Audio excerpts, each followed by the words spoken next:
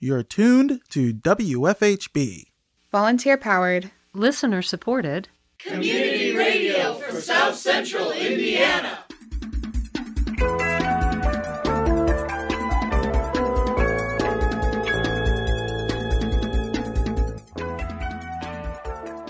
Good afternoon. Reporting for WFHB, this is Cade Young. And I'm Sydney Foreman. This is the WFHB local news from April 29th, 2020. Later in the program, WFHB News breaks down Governor Eric Holcomb's executive stay-at-home order, which expires Friday, May 1st. Also coming up in the next half hour, Better Beware, our weekly consumer watchdog segment hosted by Richard Fish. That's all coming up later in the show. But first, your local headlines.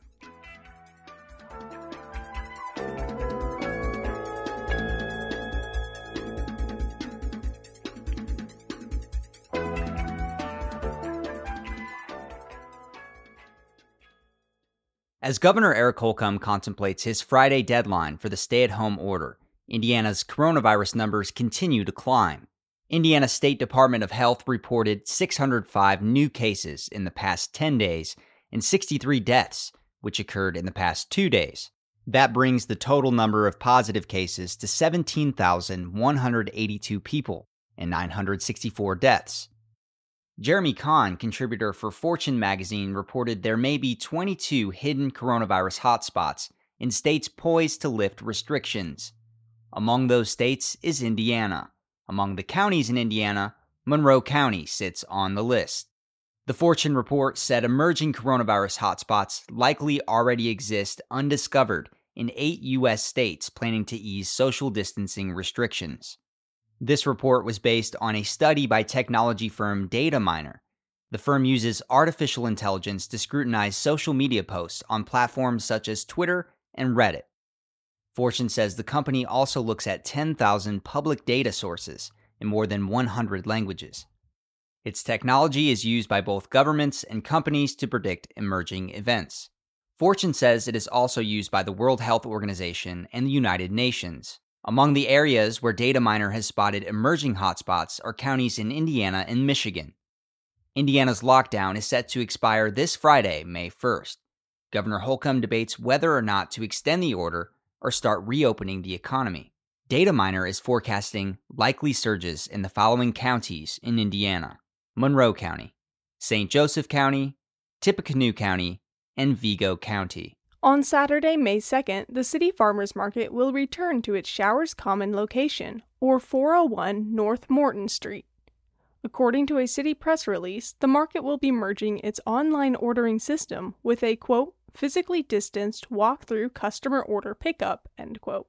Customers who pre-ordered their goods will be assigned a pickup time and are allowed to pick up orders directly from the vendors on site. Only 75 customers will be permitted on the site at a time. However, the market will not, quote, offer the opportunity for on-site purchases, live entertainment, or representation by community organizations at the information alley, end quote. Customers will pick up their orders by vendors alphabetically through a one-way pedestrian traffic aisle. The city is requiring each vendor to wear a face mask, gloves, and provide hand sanitizer. Customers could begin placing orders on Tuesday, April 28th at 6 a.m. The city has also implemented an online ordering capacity of 750 orders. IU Cinema and IU Media School are partnering to organize an online student film festival on Thursday.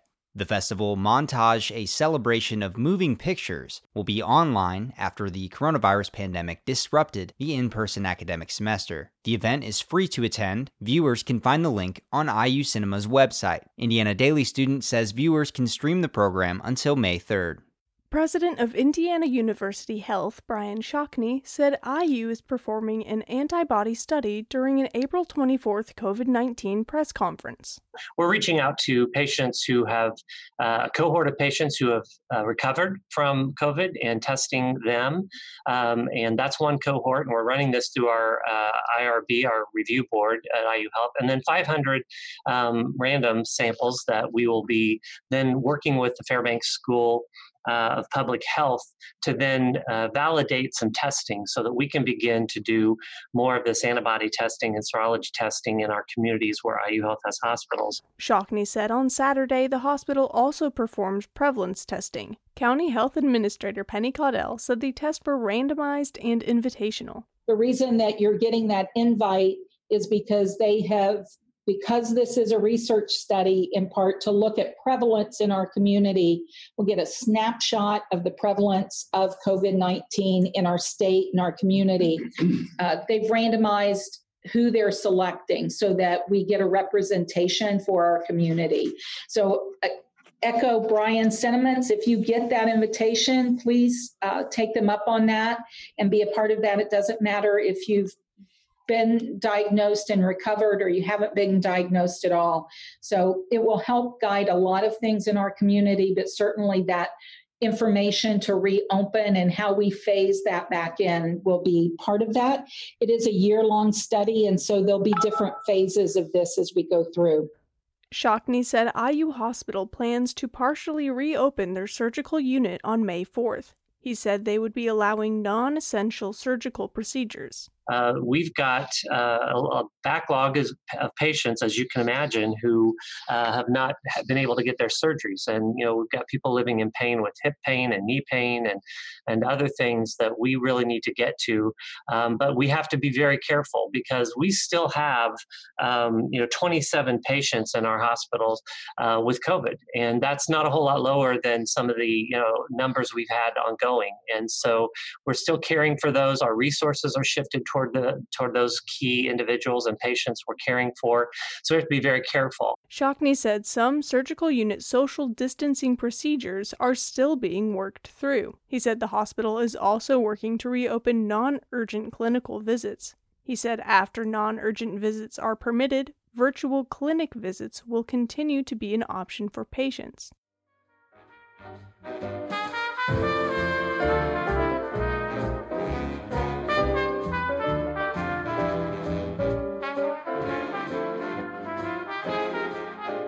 The Bloomington City Council approved an ordinance to conduct municipal government during a state of emergency in compliance with the State Board of Accounts.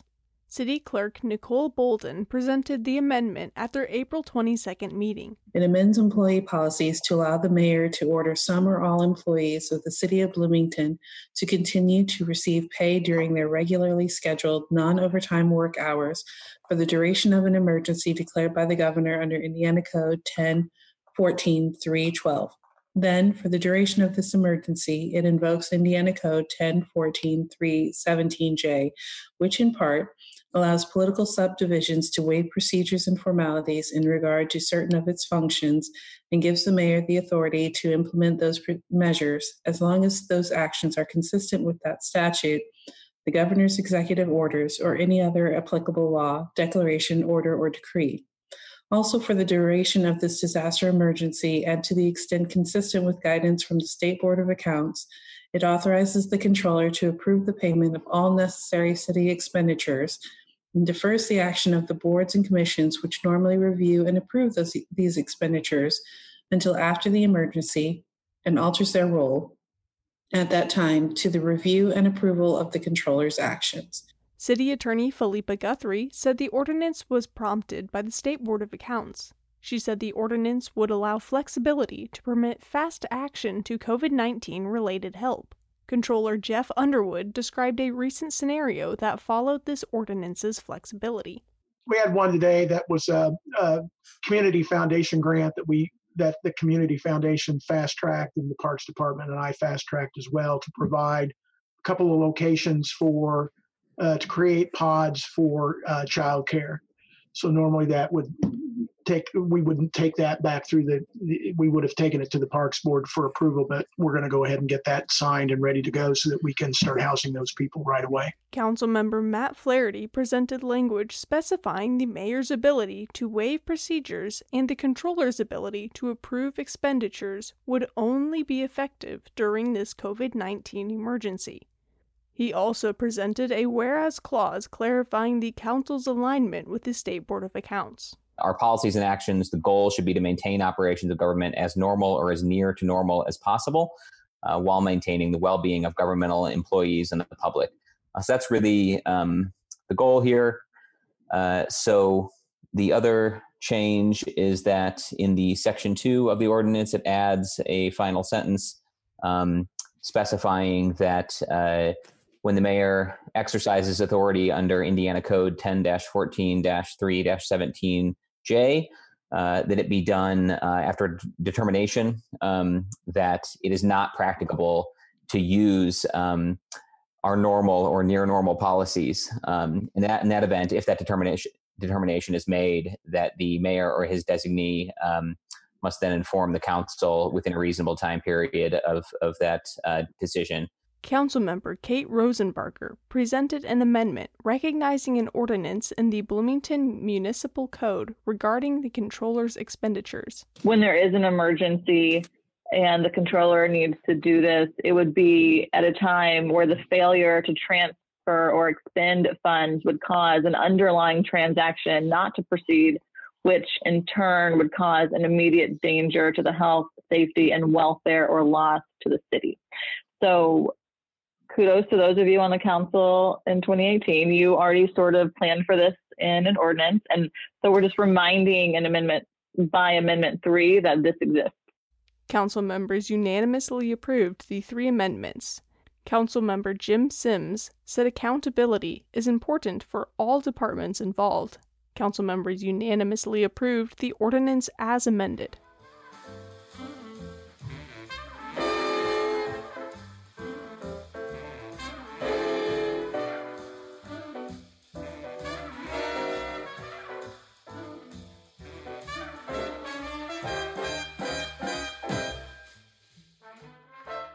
Up next, WFHB News Director Kate Young reports on the future of Governor Holcomb's executive order to stay at home. That executive order expires on Friday, May 1st. For more, we turn to Kate Young.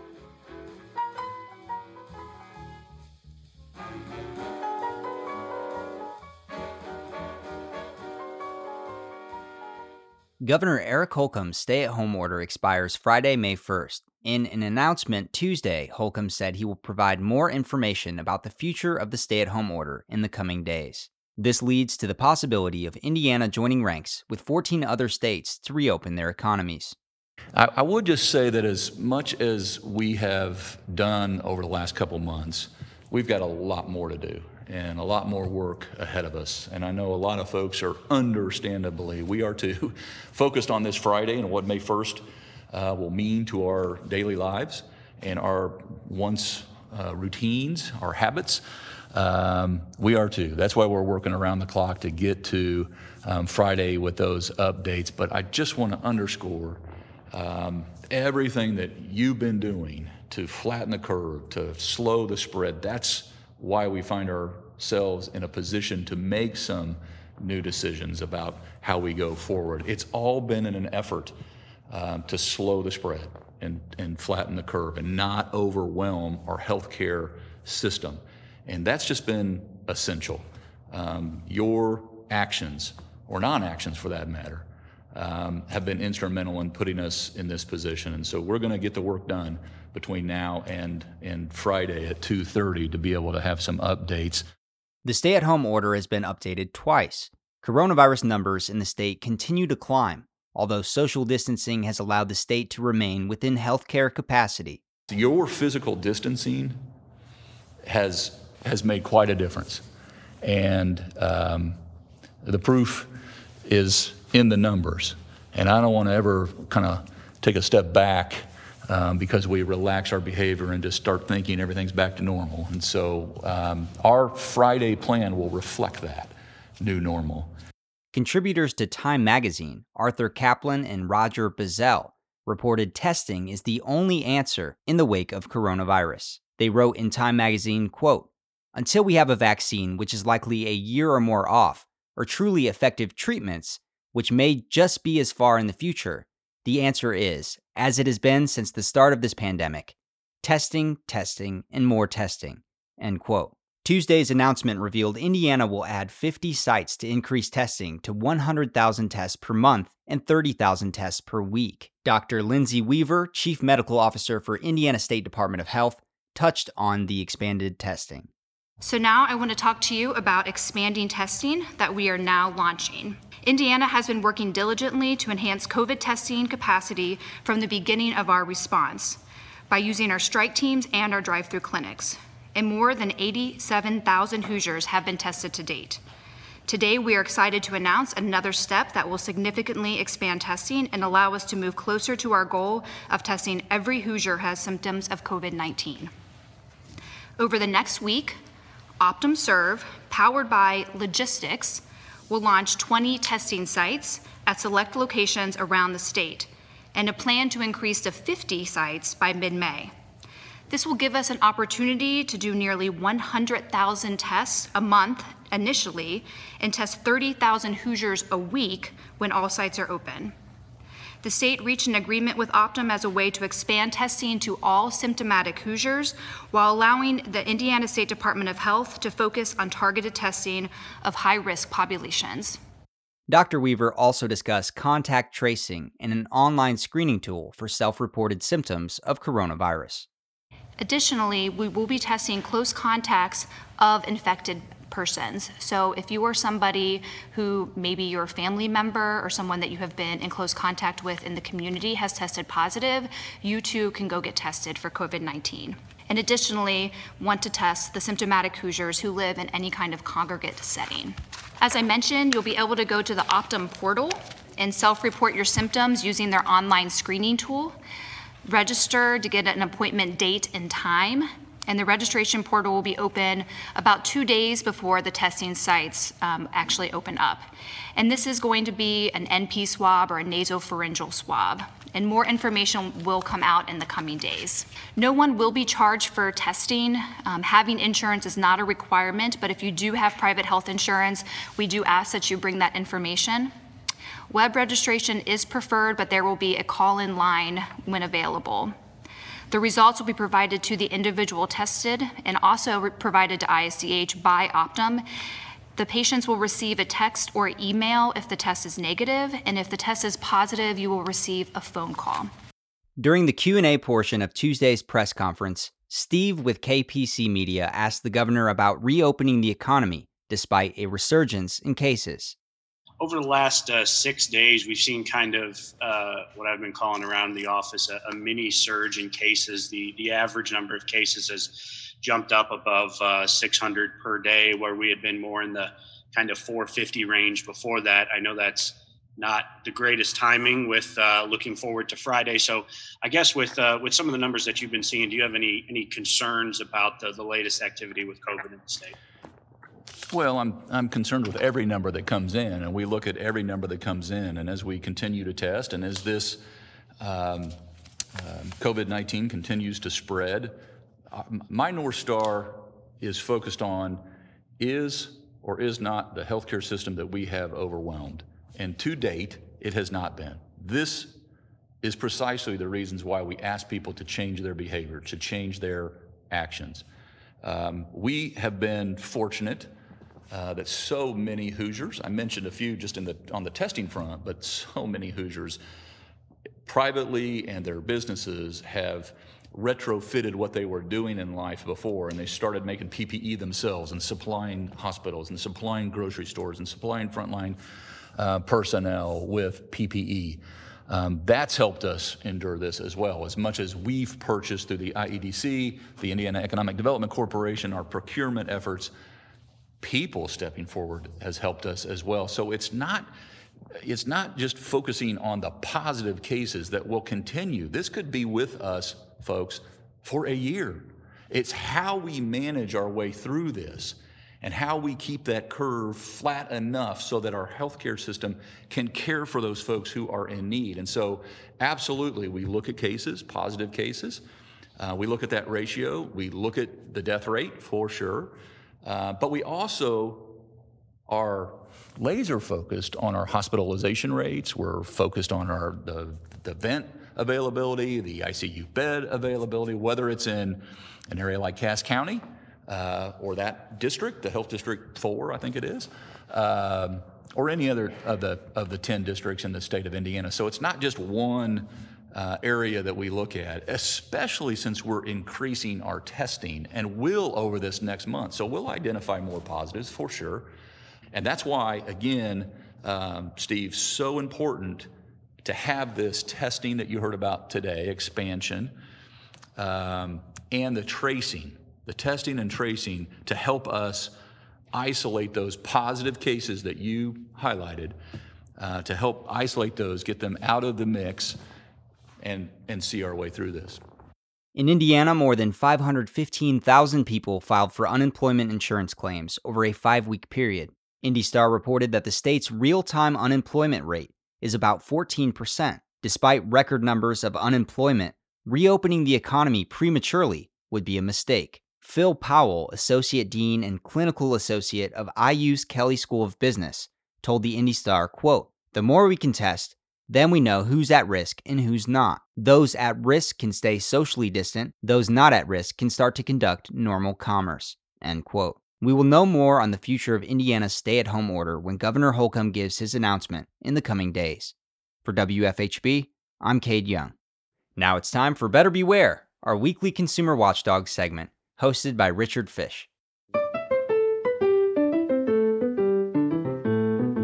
Welcome to Better Beware. Here's your consumer watchdog from WFHB Community Radio with the latest information and helpful hints designed to keep your head out of the clouds, your feet on the ground, and your money in your pocket. Here's your lockdown update. How are you doing? I'm okay, and I hope you are too. Let's face it, the COVID-19 outbreak has been a major interruption in all our lives, and for many, the shutdown has been a financial disaster. But you know what it's been for scammers and swindlers?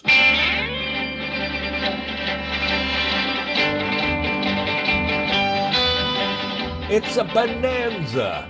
It's getting wild out there, and not just in the West.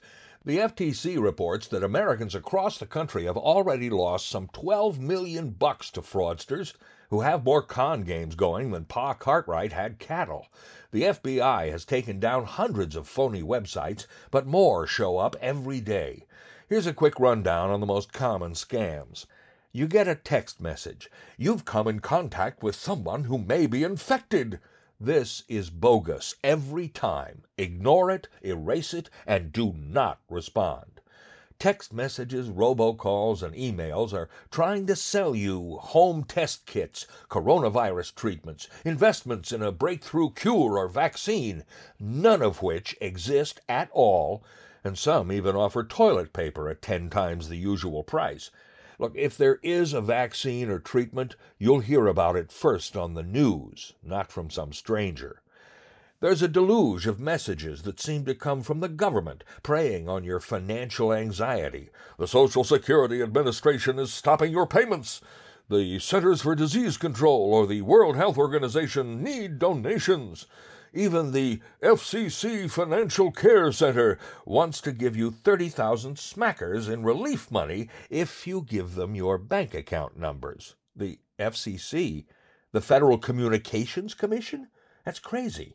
The FCC has nothing to do with individuals. This year, they're busy renewing the licenses of every radio and TV station in Indiana, including this one.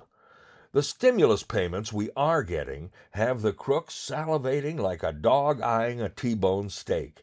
They'll offer to get you your payment faster, for a fee, of course, or demand payment for something they claim you've ordered. They'll tell you someone you love needs help, and it will be someone you love because they've hacked somebody's email address file, and they want you to buy gift cards, which they will forward. Right.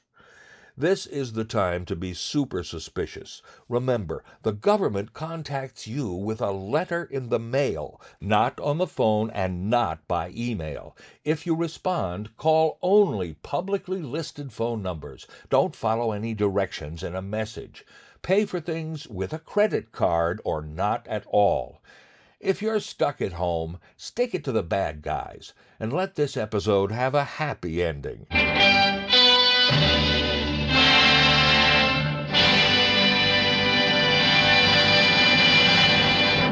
I'm Richard Fish for WFHB News and Public Affairs.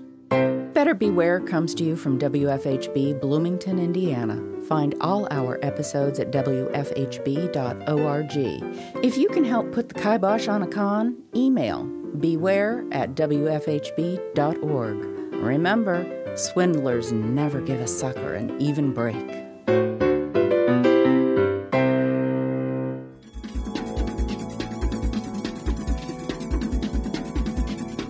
You've been listening to the WFHB Local News.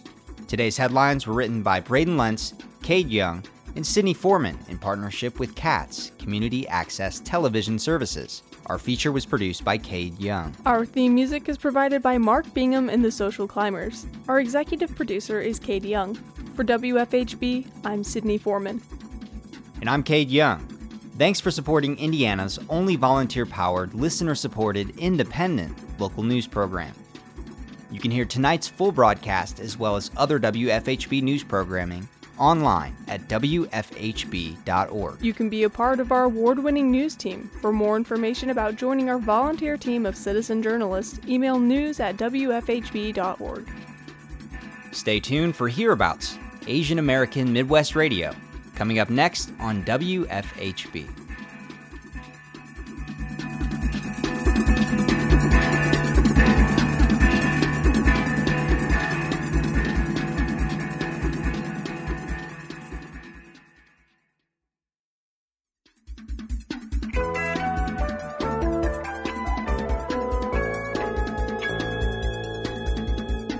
You've been listening to the WFHB Local News on WFHB Community Radio. Our news is written and reported by volunteers working to provide local news, cover local issues, and strengthen our local community. We invite you to participate. You may submit questions, comments, and story ideas to news@WFHB.org. You can become a WFHB Local News volunteer by attending new volunteer orientation. Feel free to check out the WFHB Local News Archive at WFHB.org to find newscasts, individual stories, and catch a live feed of the WFHB Local News. We are local, longer.